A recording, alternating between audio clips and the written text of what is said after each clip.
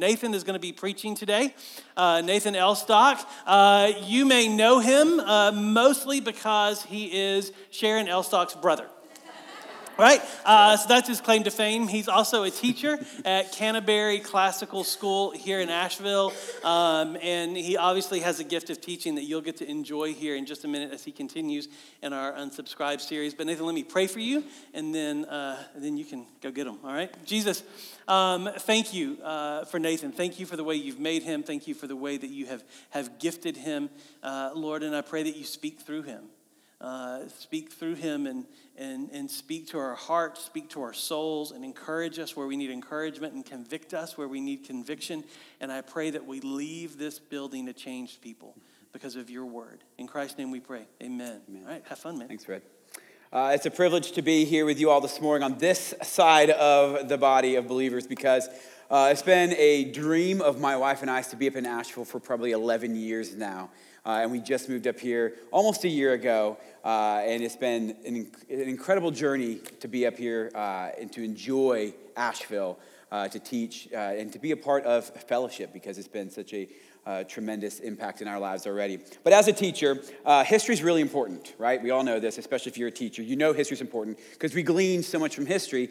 And someone that I want us to glean from this morning is a guy named Frederick Douglass, who was a former slave and abolitionist from the 1800s. And he wrote an autobiography. And inside this autobiography, he talks about how he would witness slaves being beaten. And this is a section of what he wrote is this. I remember the first time I ever witnessed this horrible exhibition. I was quite a child, but I well remember it. I never shall forget it whilst I remember anything. It was the first of a long series of such outrages, of which I was doomed to be a witness and a participant. It struck me with an awful force, the most terrible spectacle. And he goes on to say how these slaves that he wrote about would often sing of the Ohio River. In the midst of being beaten and persecuted, they would sing of the Ohio River. And he goes on to tell stories about this. And the reason why they would sing of the Ohio River is because that was the access point to the Underground Railroad. And he tells a story on how a slave escapes. He's running as fast as he can with his eyes and focus set on the river, in the direction of the river, that nothing would deter him left or right. And the slave owner is chasing after him. And the moment the slave reaches the river, he jumps in and allows the waters to rush over him. And the slave owner says he was swallowed up, and it's as if he went underground, hence the name Underground Railroad. And they would sing and chant of the Ohio River back to each other while they were working, while they were being beaten. And we have to ask ourselves, why? Why would they often sing of this? Well, it's because what the Ohio River meant to them. It meant freedom. It meant a loss of chains. It meant safety, life outside of slavery and bondage. It was to them what the resurrection is to you and I as believers. The resurrection to us is our source of hope. It's our source of life. And it's our source of freedom. And so this morning as we dive in, does anyone ever feel like you just continue to struggle with the same sin over and over and over again? God's response to us is the resurrection.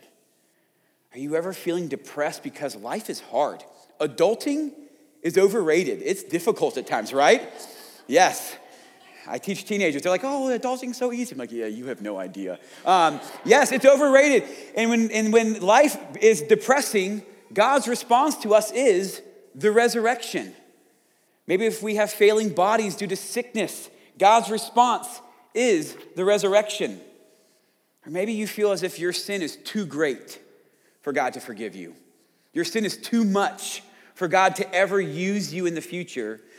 God's response to us is the resurrection. You see, whether it be financial stress, hard times, a wayward child, a broken marriage, you fill in the blank, God's response is always the resurrection, because the resurrection brings us life, hope, and peace and freedom. But see, it also invites us to follow, and that's what I want us to focus on this morning. The resurrection is your invitation to follow, and we're going to see that through a beautiful story of Peter. So if you have your Bibles, please turn with me to John chapter 21. We're going to be in verses 1 through 19. It's a chunk, it's a lot, but we're going to make it through it. John chapter 21, verses 1 through 19. If you don't have a Bible, pick up the Bible in front of you in the pew. It's on page 751. Or if you have your phone, turn in the app, the Bible app, underneath events. And as you're turning there, we're in the series called Unsubscribed. And many of us, at some point or another, have unsubscribed to our faith, even a little bit or all of it. And maybe it's due to recurring sin. Maybe it's due to the guilt and the shame that you feel because of poor choices.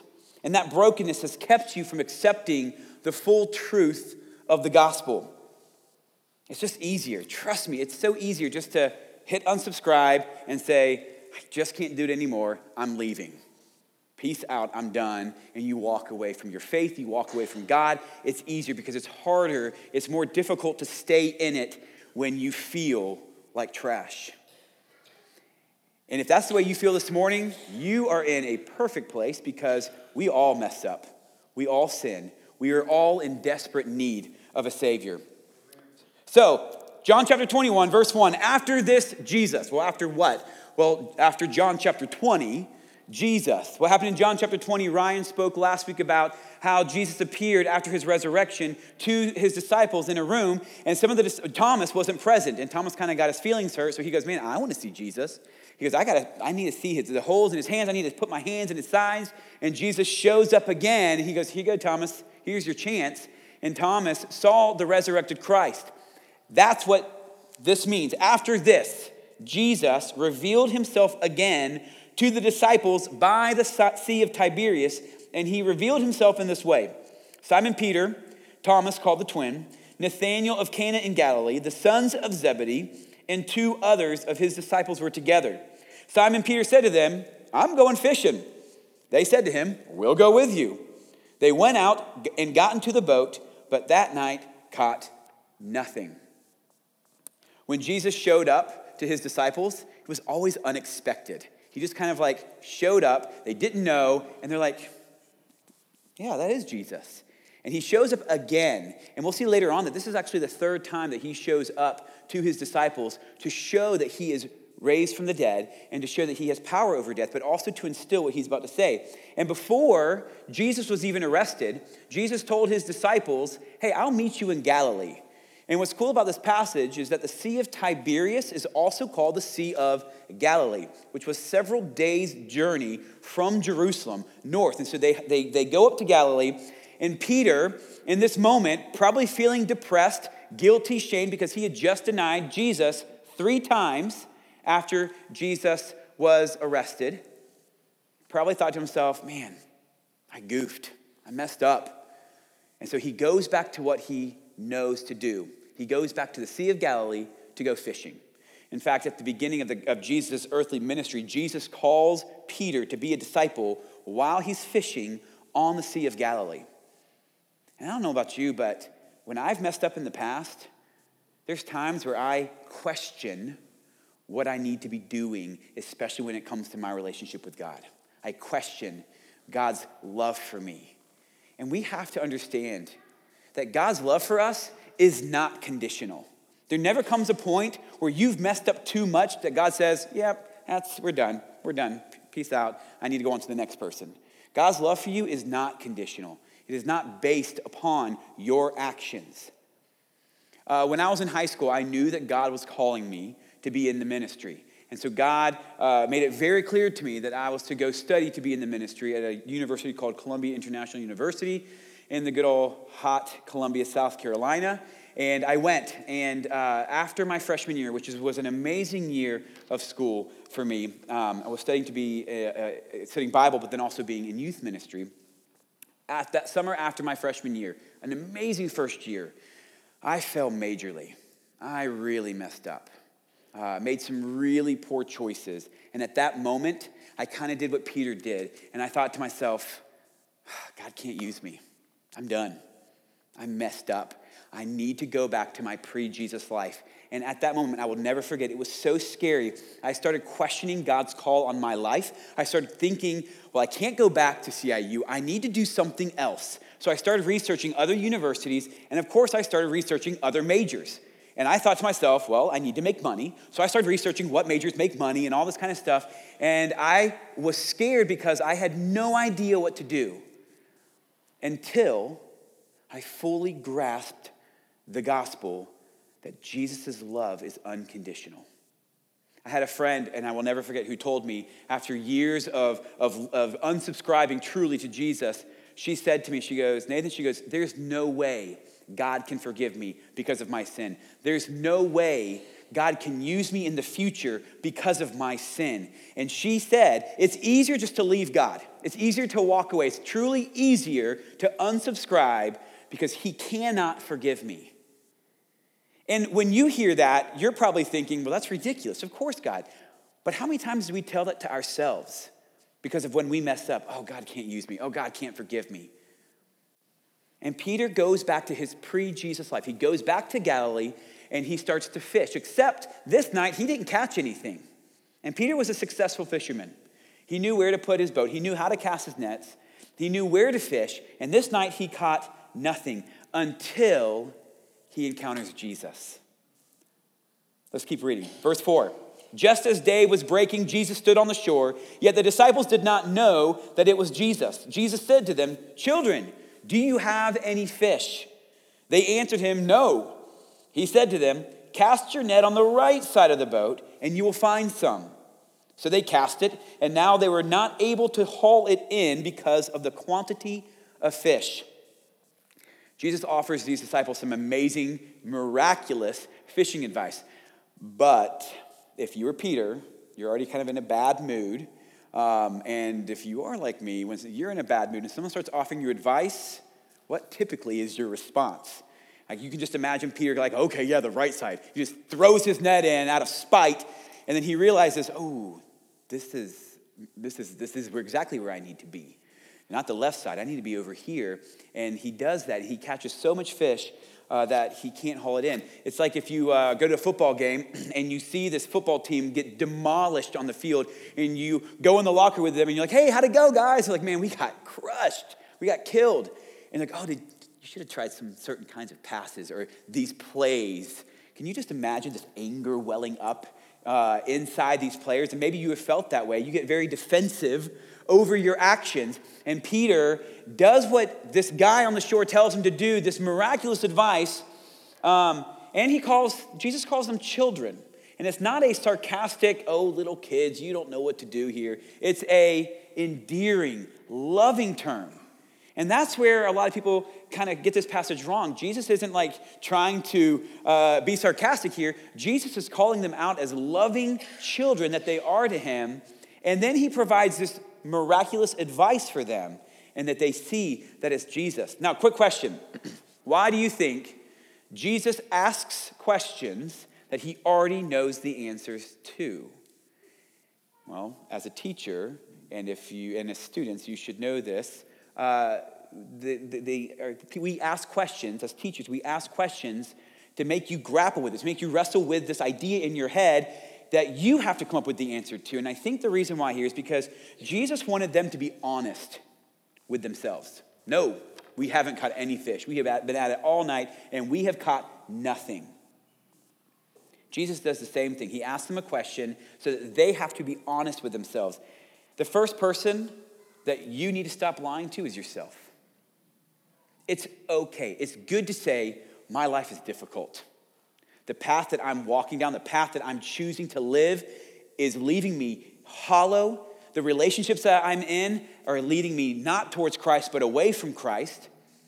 The parties, the lifestyles, whatever it is, the sin is leaving me empty. The first person you have to be honest with is yourself.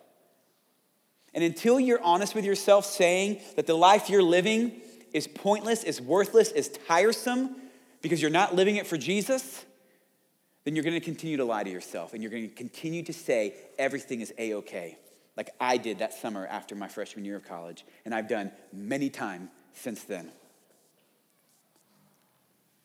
Jesus wants us to say, man, I've been up all night fishing in my old way of life, my pre-Jesus life, and I've caught nothing. But here's the beauty.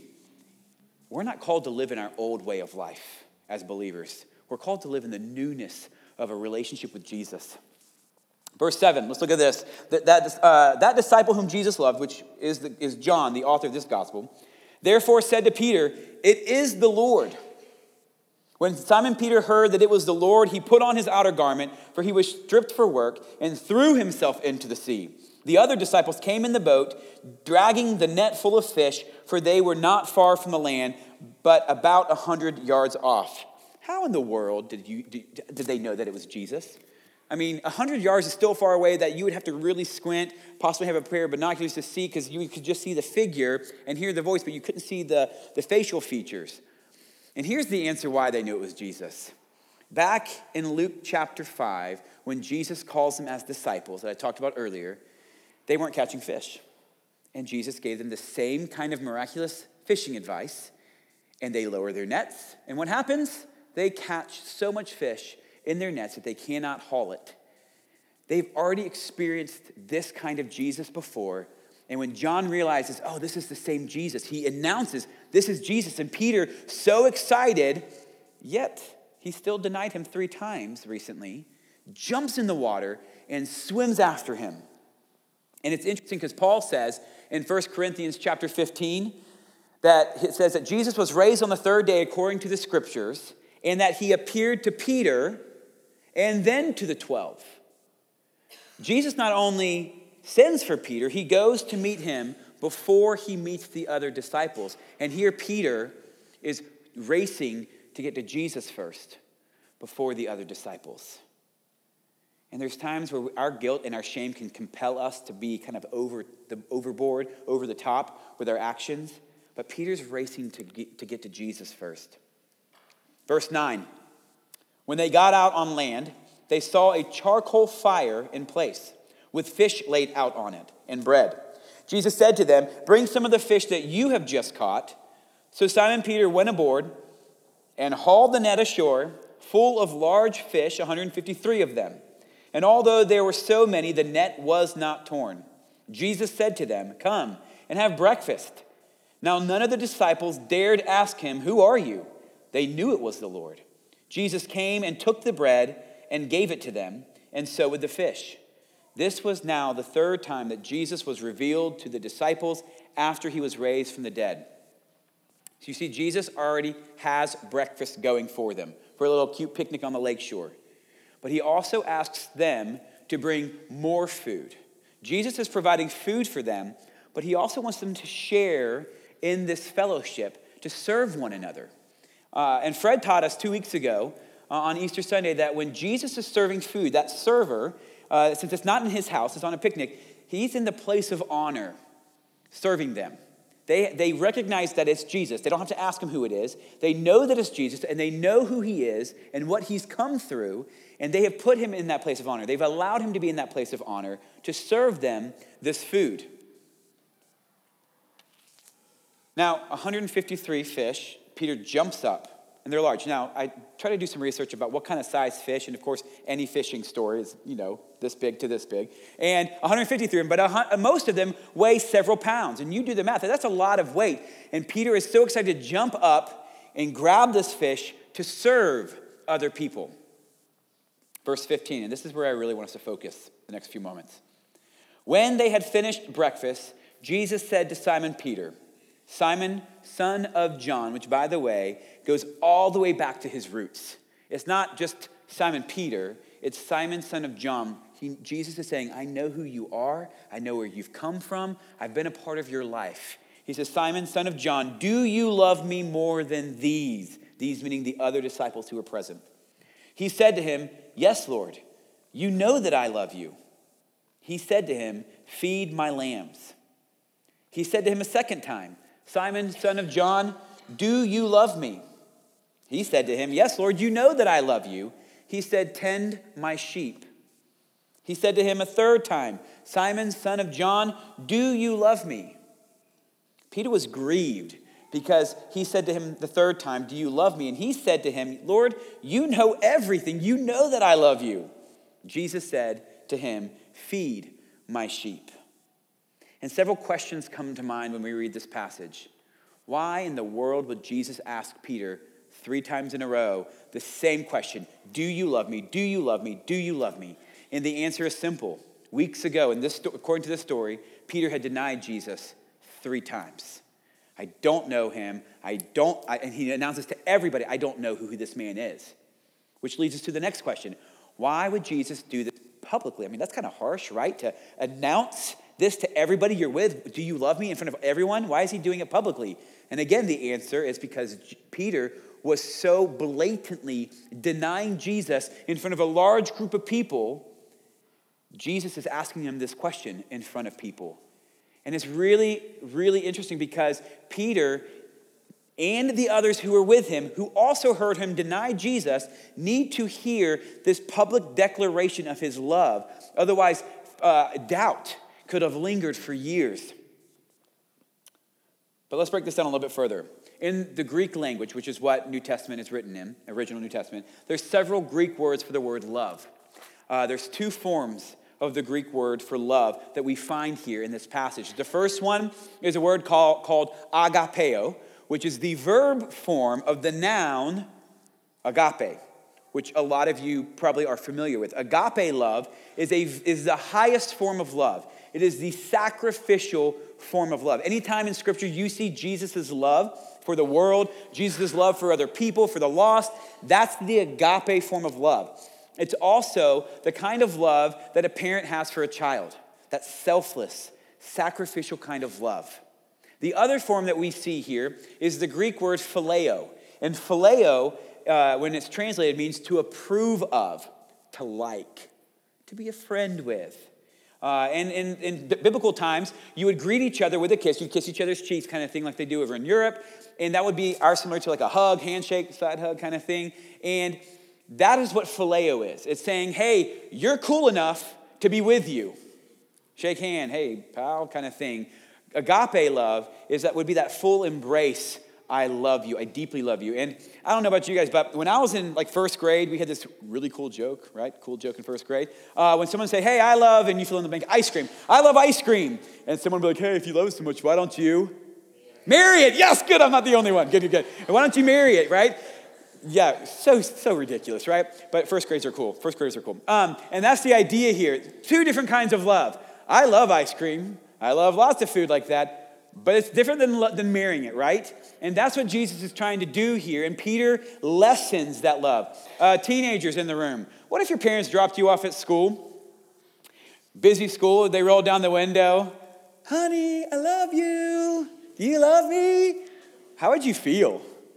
I don't know that person kind of thing, right? Yeah, I remember in 9th grade, my first year, we went to a big public school, very crowded. I was extremely nervous. And I was like, Mom, please don't even drive into the parking lot. Like, please let me out of the car before you even get into the parking lot. And then I walked to school because, one, I didn't want to be seen in our old beat-up, wood grain minivan. Remember those cool ones? Or I did not want her rolling down the window. Honey, have a good day. I'd be mortified, right? That's the idea here between agape and phileo. Yes, I love my mom, of course. But it's a different kind of love in front of people than it would be at the house kind of thing. And that's what's going on here. Now, let's reread verses 15, 16, and 17 now that you know these 2 different kinds of love. Verse 15, Simon, son of John, do you, Jesus says, agape love me? Do you sacrificially love me? Do you love me to the highest degree more than these? He said to him, yes, Lord, Peter says, you know that I phileo love you. He said to him, feed my lambs. He said to him a second time, Simon, son of John, do you agape love me? He said to him, yes, Lord, you know that I phileo love you. He said to him, tend my sheep. Now let's stop there for a moment. Even when you and I don't fully comprehend or grasp that unconditional agape form of love that God has for us, he never stops loving us. Even when we mess up and we cannot be near him because we might be a little embarrassed and shameful and we can't return or reciprocate that same kind of agape love, he does not stop loving us. Verse 17, he said to him a third time, Simon, son of John, watch what Jesus does here. Do you phileo love me? Peter was grieved. Why was Peter grieved? Well, because Peter had already declared, I phileo love you twice. And now Jesus is saying, do you phileo love me? Do you phileo love me? He said to him, Lord, you know everything. You know that I phileo love you. Peter could not get to that agape form of love with Jesus yet. Maybe Peter hadn't fully grasped the gospel, the truth, the forgiveness that the gospel offers. And Peter, a man who was so boastful, so sure of himself, so confident of his own courage, is now thoroughly humbled. Jesus' first question, do you love me? Was a subtle reminder that Peter, weeks prior, said to Jesus and all the other disciples when Jesus told Peter that before the rooster crows the third time, you will have denied me 3 times, or before the rooster crows, you'll deny me 3 times. And Peter's like, no, I will never fall away. He was so sure of himself. In his reply, Peter declares his love for Christ, but he refuses to compare himself with anyone else at this moment. He feels it. He feels the pain. But it was absolutely necessary. You see, Jesus was cleaning this wound that it might be properly healed. He's getting rid of Peter's guilt and shame. Now, notice what Jesus does not do. He doesn't humiliate him publicly. He doesn't say, are you sorry for what you've done? I can't believe you did something like that to me, Peter. And if he did that, the guilt and the shame would have just risen. But here, Jesus gets rid of the guilt and shame out of Peter's life. You see, once we've hurt somebody that we love, it's hard to look at them in the eyes. Better yet, it's harder to express our commitment to them. It's easier to be like, oh, that's an awkward conversation. Let's just shy away. Let's unsubscribe. And, that person's walking that way. I've hurt them. I've sinned against them, or I've done something wrong to them. I'm just going to stay way over here, and I'm going to avoid that person as much as necessary. I'm going to unsubscribe from my relationship with them. And that's what we do with Jesus. We mess up because we forget. We tell ourselves the lies that Jesus can't forgive us, that my sin is too big. And so we shy away from it. Peter needed to see the enormity of his sin here. He needed to hear Jesus ask these searching questions, and only then could he grasp the magnitude of Christ's forgiveness. And then Christ restores him here. This is so cool. Jesus says after those 3 questions, he says, feed my lambs. And that Greek word for feed is not putting food in my mouth. It is giving knowledge to. Jesus says, hey, Peter, I want you to teach lambs. Baby sheep, translated, young believers. I want you to teach young believers. And then the second thing he tells him is to tend to his sheep. And this here, if we look at this, if we dissect this phrase, it is Jesus is calling Peter out of a life of a disciple, out of a fisher of man, and into a shepherd of a flock. That shepherd of a flock is where we get the word pastor from. And we know this to be true because in Matthew chapter 16, Jesus had already told Peter, hey, you, Peter, on this rock I will build my church. Jesus is calling Peter away from being a fisher of man, away from that discipleship, into more of a pastoral role. Oh, but Jesus, I just denied you 3 times. I really messed up. Jesus saying, listen, the resurrection, my resurrection has forgiven you. It has brought you freedom from your sin. And now I'm calling you to lead my sheep. What's also really cool about this, there's a word charcoal fire here. Did y'all catch that word charcoal fire? Charcoal fire. All this is taking place around a charcoal fire. There's only one other, I'm going to get a little nerdy on you. There's only one other word or place in the New Testament where that phrase charcoal fire is used. And that is in John 18, the charcoal fire that was used at nighttime in a courtyard to keep people warm when Peter first denied Jesus. And so could you imagine even the aroma of the smoke when Peter's like bringing up all his past? And now around one charcoal fire, he says, I don't know him. And around this charcoal fire, he says, Lord, you know that I love you. Around one charcoal fire, he said he denied Christ, and around this charcoal fire, he's being restored by Christ. You see, the resurrection is your invitation to restoration. The resurrection is your invitation to restoration. When we have faced our sin and even the one that we have hurt, and we faced them, we've looked them at the eyes, we've dealt with our sin, because all of us are sinners. Christ begins to restore us. So what in your life has been left undone today? What in your life have you been ignoring? That is that awkward conversation or that awkward sin that nobody else knows about, and you're just pushing it away out of fear to have to deal with it. God wants to restore you. He wants to allow that process to take place, and you are in an amazing body of believers here to help you through that. Don't wait. God wants to restore us. Let's look at verse 18. Truly, truly, Jesus says, I say to you, when you were young, you used to dress yourself and walk wherever you wanted. But when you are old, you will stretch out your hands, and another will dress you and carry you to where you do not want to go. This he said to show by what kind of death he was to glorify God. After saying all this, he said to him, follow me. He's telling Peter that one day he would have the courage to die for him, to die in the worst way possible. By one charcoal fire, he denied Christ. By another, he was restored to Christ. And by this same charcoal fire, he's given the restoration and the courage to live his life for Christ by following after him. But notice this metaphor. It's strange if you think about it. This metaphor, he compares stretching out his hands, dying on a cross, which Peter, if we can also go back to history and see that Peter was crucified upside down because he didn't want to be like Christ, like in that aspect. And so he was crucified. His hands were stretched out to die. But Christ uses this metaphor to compare it to a way a child stretches out his hands to his parents. And anytime you go to a little toddler, if that little toddler looks up at you and he puts out his hands to you, you know what he wants. He wants to be picked up. He wants you to hold him. He wants you to embrace him. He wants that relationship. It's not like you're like, oh, you want a toy? Let me just give you this toy. Or you want something else? No. He goes up to you and he has his hands stretched out to you. And Peter, it's almost as if Jesus tells Peter that his posture toward Jesus is what will give him the strength to die like that. Peter thought his strength came from being successful, that he was better than others, that he was able to do certain things.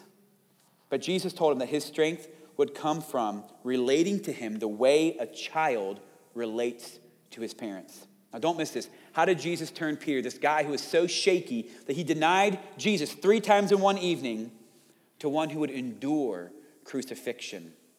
It's not a new doctrine or new practical steps you need to go through.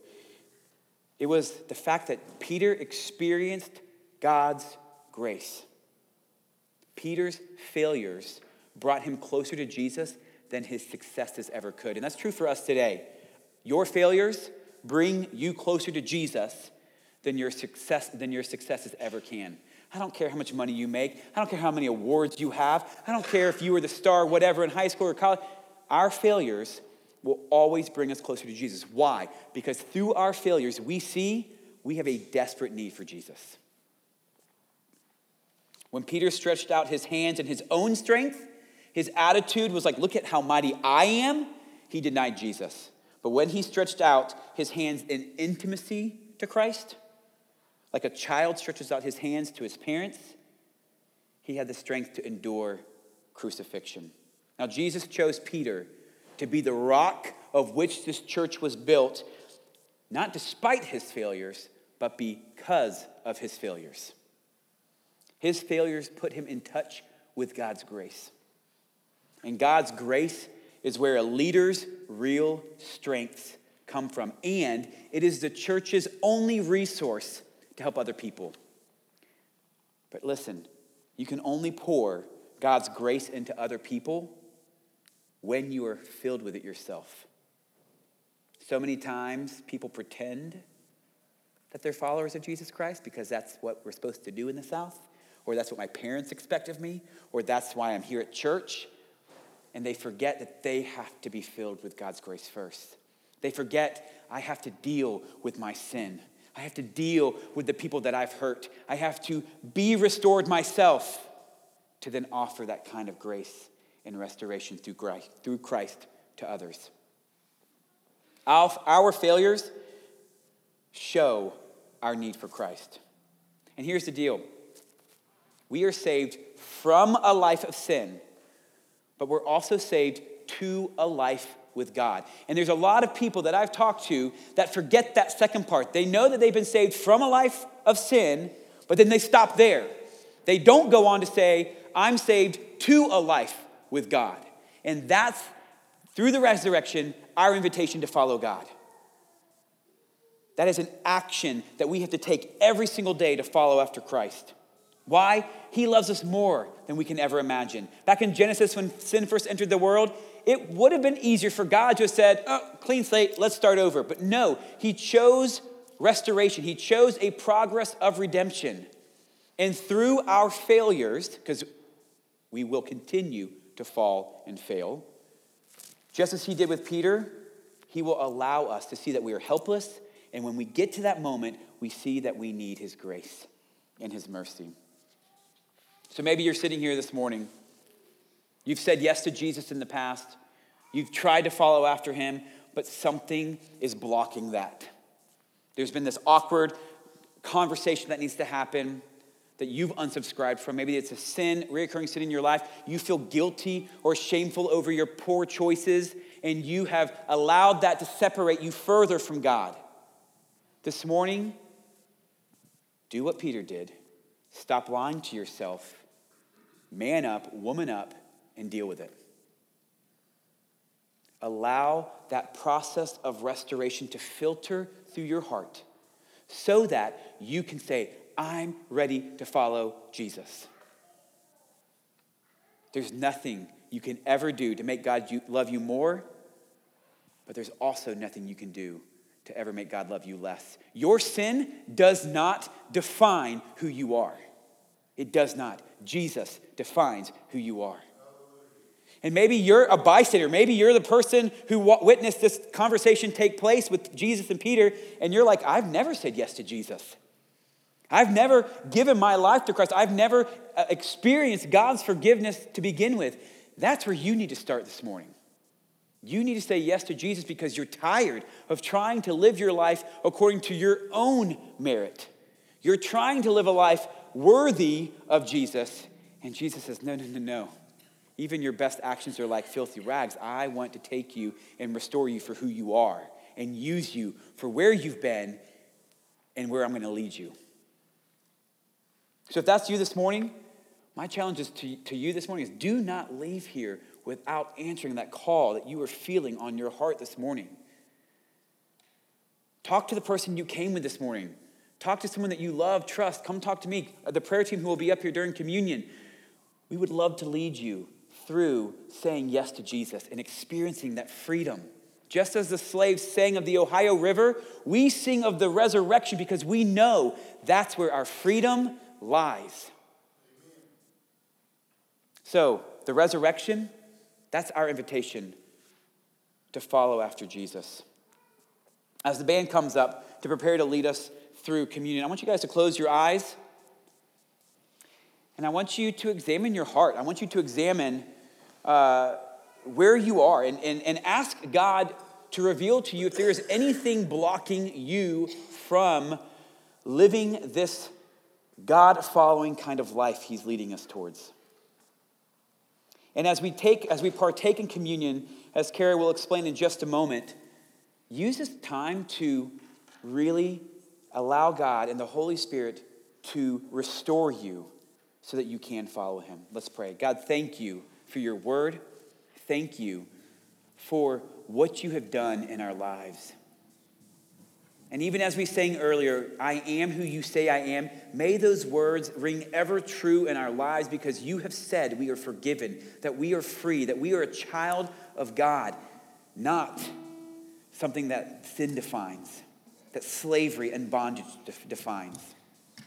God, reveal in our hearts the things that are keeping us from following after you so that we may deal with them and truly follow after you.